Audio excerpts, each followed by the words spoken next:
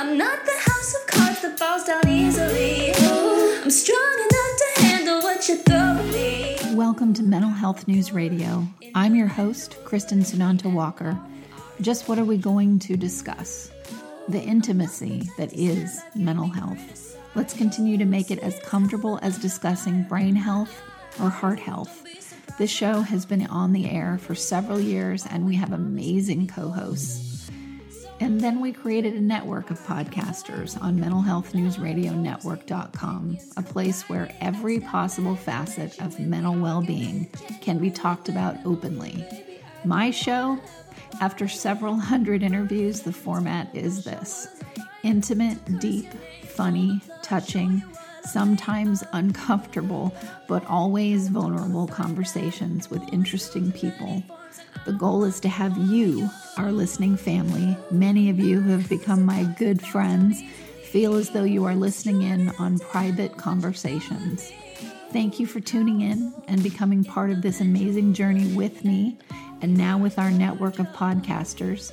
Just knowing this podcast might be helping any of you realize you are not alone on this journey called being a human being makes doing this podcast worth every second. After all, we promised we'd be cordial.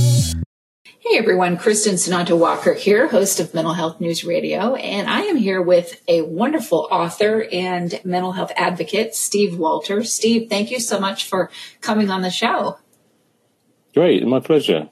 Now, you've written 2 books, and I know you came from Chipmunka Publishing. We love the interview that we did with them, and we've had some really incredible people that have come on the show out of that interview. So I'm happy that you published there as well, and please tell our listeners the books that you published. Yeah, the first one was called Fast Train Approaching, and that was my autobiographical memoir, my experience of breakdown. And then I published one called Voices, which is all about other people's perspectives on mental health and their own experience of mental health, about 20 different people, some family, friends, mental health survivors, therapists, and others. When you published that book, how old were you when that came out? It was first published in 2007, so I was 47. Okay. And that was 10 years after my first breakdown in 1997. Okay. How did that feel, that journey and putting it out there? Because at the time that you published it, it's a lot different now in terms of being able to talk about mental health than it was then. Yeah, it was more unusual, certainly. We've obviously had lots of big anti-stigma campaigns since then. But for me, it was a very cathartic experience, just setting the time aside to be able to write that and to get it all contained. It felt, as I say, it felt cathartic, all packaged as one. And I subsequently actually produced a show which went to the Edinburgh Fringe based on that book. And what is the Edinburgh Fringe? Have you heard of that? It's the Fringe Festival. It goes alongside the main Edinburgh Festival every year, and it's an opportunity for people to perform whatever they wish, really, to whatever kind of audience is willing to come along. And we did that for 9 days in August of 2009. So how did you, for events like that, obviously that's a lot of stimulus coming at you for those kind of events. How do you kind of manage your balance with your mental health when you're at a venue like that? Yeah, well, I guess my main managing has really had to be through medication after I first had the breakdown. It seemed when I went off the medication and I had a relapse in 1999, and then again a couple of times later when we wound down some of the drugs. So I had to help manage things by drug taking. But also the experience anyway is actually one of, again, relief and enjoyment and delight, really, when you get audiences that are very interested to hear what has to be said and to share their experiences and to feel they've been able to reflect somewhat on their own. Yeah, and you're a male out there talking about this, so that's even more rare. How was it for you in the community of other men? Were they very welcoming of you talking about it, or were some kind of taken aback by it? Well, in those environments, they weren't. No, I mean, and but I did. It took me a while at work when I returned to my own workplace. It took me a while to open up, and that was when the book was published. I did a short presentation actually in my workplace. That was kind of the first time, and there were a mixture of guys and girls along to that, and in fact, one of the guys there was actually took part in the Voices book later on. So. I didn't find that to be an issue in the type of work that I was doing. There's been so much done in construction, particularly with the Mates campaign over here, which has really helped to reduce some of the stigma for mental health. Good. Now, I'm reading on your bio that you became an ambassador for the Department of Health's Mind Out for Mental Health campaign. So that's part of their initiative. I can see. How was that journey for you and working, more as an advocate in that role? Yeah, well, that was the first time. That was back in 2002. Where I first shared my story with my professional colleagues in health and safety, which is my main work. And the Department of Health at that time, running that campaign, just invited people to come forward if they wished to. And so I signed up. It was only a short-lived 3-year campaign then. And that's when I began working with the Business Disability Forum as well, and with seminars and workshops with them. So the Business Disability Forum, that's including mental health in that title, correct? They're classifying that as something underneath a disability? Yes, that's right. Yeah. Because in terms of the Equality Act over here, that's it is covered. It's a long-term health condition. So it's covered in the term disability. Interesting.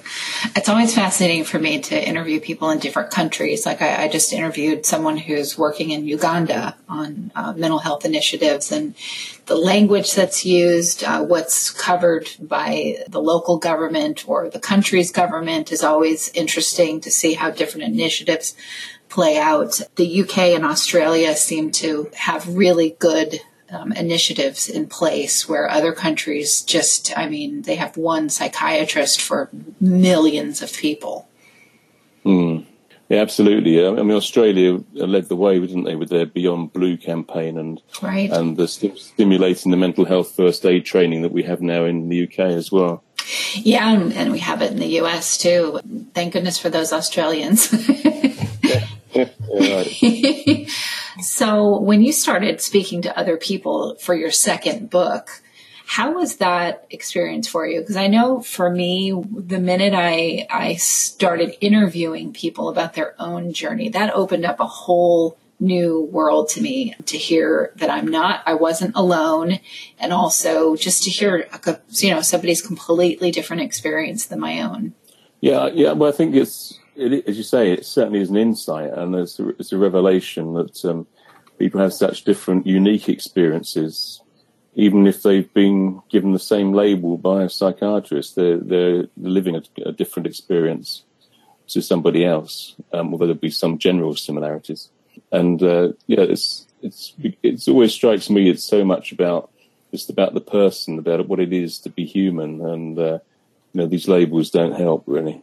Right, exactly. I mean, they can in some ways, in terms of, okay, someone told me, that I have ADHD, and I certainly meet the criteria, and medication can help, with that, that kind of a diagnosis. And yet it also is a label that I don't want to define me as, I will never be able to do things because of this. You know what I mean? No. Yes, that's right. You don't want that to be defining of who you are. Exactly. Right. I can, use it to my advantage. It helps me multitask. Okay. Right. So when you go out and you're speaking, like you do, what kinds of groups are you speaking to, and how do you obtain places to speak? It's very different across different countries than the U.S., very different than how the UK works in terms of getting people out in front of audiences. So can you explain what that's like for you? Well, with the Business Disability Forum, as I say, BDF, it's easier. They were an open market, if you like, because they were very keen on having people sharing their own personal stories. And they had the audience there in terms of people within commerce, predominantly commerce, blue chip industries, that wanted to learn from the experience of the person who has a disability, and so that they can help improve and grow in terms of their diversity and those sorts of programs and understanding, and create a good workplace for people. So that was coming at it from the workplace angle. And then in the Fringe, it was, of course, the audience is really picked out of those that are attracted by the leaflets, the flyers, promotion. And they tended to be people who might be working within the health field, but also, of course, anybody who'd had any similar experience or knew of people with similar experiences and was open to some sort of creative presentation. How about when you're working with blue chip companies, as you call them? Yeah. Well, as I say, they were interested in how they can relate the experience to the workplace, and they're carrying out what we would call reasonable adjustments to help somebody maximise their potential at work, regardless of what illness they may have experienced. Okay. I know, no one likes commercials, but seriously, folks, without the help from these organizations, we could not stay on the air. Please give a shout out to zencharts.com. If you're a mental health or addiction treatment center, you'll want to use their EHR. It's gorgeous, and they're just good people. And also MyGenetics, MyGenetx.com, because knowing your genetic code empowers your mental health treatment. And lastly, CopeNotes.com. We love getting positive messages right to our phones every day from Johnny Crowder. He's the lead singer of Prison, a heavy metal band sharing their music about suicide prevention, addiction recovery, and mental health. See, that was painless. Support them as they support us. Back to the show. Are you going to write another book, you think, in the future? I'm toying with the idea of writing some auto-fiction, I think they call it now. So it's a fictionalized autobiographical account. That's because I'm interested in creative writing, and that's an area I'm thinking about, but I haven't got any concrete ideas yet. Gotcha.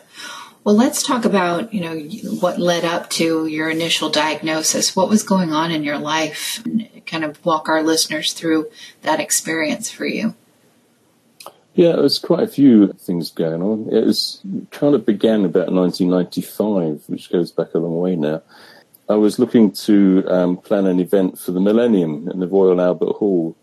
So I had a big idea about getting people together to celebrate the turning of the millennium and to celebrate something of spirit in that millennium. But then 2 years later, 2 years down the road, the year started off in rather a strange way. I was having coffee with a friend in a cafe in the West End, and cappuccino, when I noticed there was something gritty in my mouth. And when I pulled it out, I noticed it had legs. It was a cockroach. Oh my God! Okay, and wow. that kind of kicked off the year for me. I was kind of rather angry about that, and it was a bit like a trigger event in a way. Because what subsequently happened, I'd actually been to the States about a month after that. I had a great time in Walden Pond. I think it's Connecticut, isn't it? With Thoreau at Walden Pond, and that had inspired me as well. I had a disagreement with my MD at work. And then things began to race for me. I was actually on a high. I felt as if I could do anything. I was all omnipotent, all powerful. Gotcha. Could achieve anything. And things were wonderful, actually, for a moment. And then people began to realize there was something wrong. This was over the space of about 3 months. And then they recommended that I went to the doctor, and it was just then that I kind of crashed to the ground and ended up in hospital. And was there full-time for a month and off work for another 2 months, and then just phased in gradually back into work for another 3 months. So it really took a long time before I had the confidence back again. Because I think coming out of hospital, I didn't even have the confidence to boil an egg. Right. It was, it was that ridiculous. So that's the kind of the synopsis of the first breakdown, really. And did you look at family history and things like that to try to find out, was this genetic to, that kind of? Yeah, because it was diagnosed as bipolar. And my dad's father had a diagnosis of neurasthenia. He died when my father was quite young, so there may have been something that skipped a generation there. But nothing obvious. So I'd had a bit of a depression issue when I was a young teenager, but again, nothing dramatic to speak of. So it came out of the blue, really, completely out of the blue. It was completely unexpected. And it just shakes your whole foundation because you can't trust yourself. Well, that's right. You are unable to be sure of when everything is right or when everything is actually going wrong. Yeah, I mean, it's not like a broken leg where you can go, yes, my leg is broken. I should not walk on it. This is your mind. That's what I try to, convey to people that don't understand this at all. You don't know what it's like to not have control of the thing that controls your entire life. No, yeah. Well, that's exactly, yeah. And I'd gone through a period from probably 2009 to about 10 years later, about 8 years later, without any other episodes at all, or major episodes. And then suddenly I had one. I had to work through it while I was at work. And actually did a conference when I was partly psychotic, which was an interesting experience. I bet. Disturbing. But you come to help to control it, you hope. And you, when you were doing that call, were you saying to yourself, kind of like a therapist on your shoulder, something is not right here? Like, did you have enough awareness at that point to be like, this feels familiar, something's going on that's not right? Yeah, exactly. Yeah, I was able to have more of that distance to observe behaving a bit more. Yeah, because when it first happens, you don't know. This is just what you're experiencing. So for you, this is reality. There's no other way to look at it. Yeah, exactly. You're completely wrapped up in it, and it's a completely new world which you're exploring, and it also becomes frightening and sometimes. Yeah, absolutely. So how long has it been, and I'm sorry if you already said this, how long has it been since your last episode? Well, this one that I worked through at work, my previous job was in 2016, February 2016. So that's 2 years since of that, yeah. What do you do on a daily basis to kind of monitor yourself to see where you're at? Well, I don't know quite how to describe it. I kind of check in with myself, or I know if there are some odd thoughts that might be appearing and kind of put them to one side. But I also enjoy writing, and that's part of my sense of reflection. So to help me understand what's going on. Right. And to do sort of a self-check, self-diagnosis, I suppose. Yeah. And you're in a supportive environment. So I like that too. I like it when people will tell me, and I'm around counselors all the time because of what I do for work. So, they'll say to me, Kristen, you've got some really black and white thinking going on this week, or you're making these giant leaps from one thing to another. Like, what's going on with you? And that it helps to have people that you trust, that know about what mental illness is, that can mirror for you. This is what we're experiencing. You may be feeling like you're fabulous, but this is what we're seeing. Right. Yes. Yeah. Well, my wife's always very good at picking up the first signs, so she always checks with me. Yes. Right. Hey, are you okay? Yeah, exactly. Well, tell our listeners where they can find out more about you. I've got a website. It's called makingconnectionsmatter.org. That's all one word. There's a whole bunch of different things on there, some of the creative writing, as well as a lot more on mental health. Fantastic. And your books can be purchased on Amazon and also through Chipmunka Publishing's website, correct? Yes, that's right. Yeah, Amazon and Chipmunka. Fantastic. Well, thank you so much for coming on the show. It's a pleasure. Thank you. And thanks to our listeners for another edition of Mental Health News Radio. I'm passive aggressive, but never Without good intentions, I heat up and act on my emotions. Thanks so much for listening to Mental Health News Radio. Our podcast can be found on iTunes, Stitcher, and hundreds of other podcast apps. Or you can visit our website at mentalhealthnewsradio.com. If you have a question or would like to be a guest, become a podcaster on our network, or join the amazing organizations that help keep us on the air, please email us at info@mhnrnetwork.com. Get ready for that special goodbye from our resident therapy dog, Miles, and a special thanks to Emily Sohn for letting us use her incredible song, Cordial, for our podcast music. Listen to the full song on SoundCloud at emily.sonne. Don't be surprised when I don't hate on you, though. After all, we promised we'd be cordial. Sometimes in you I can fight it. Good boy.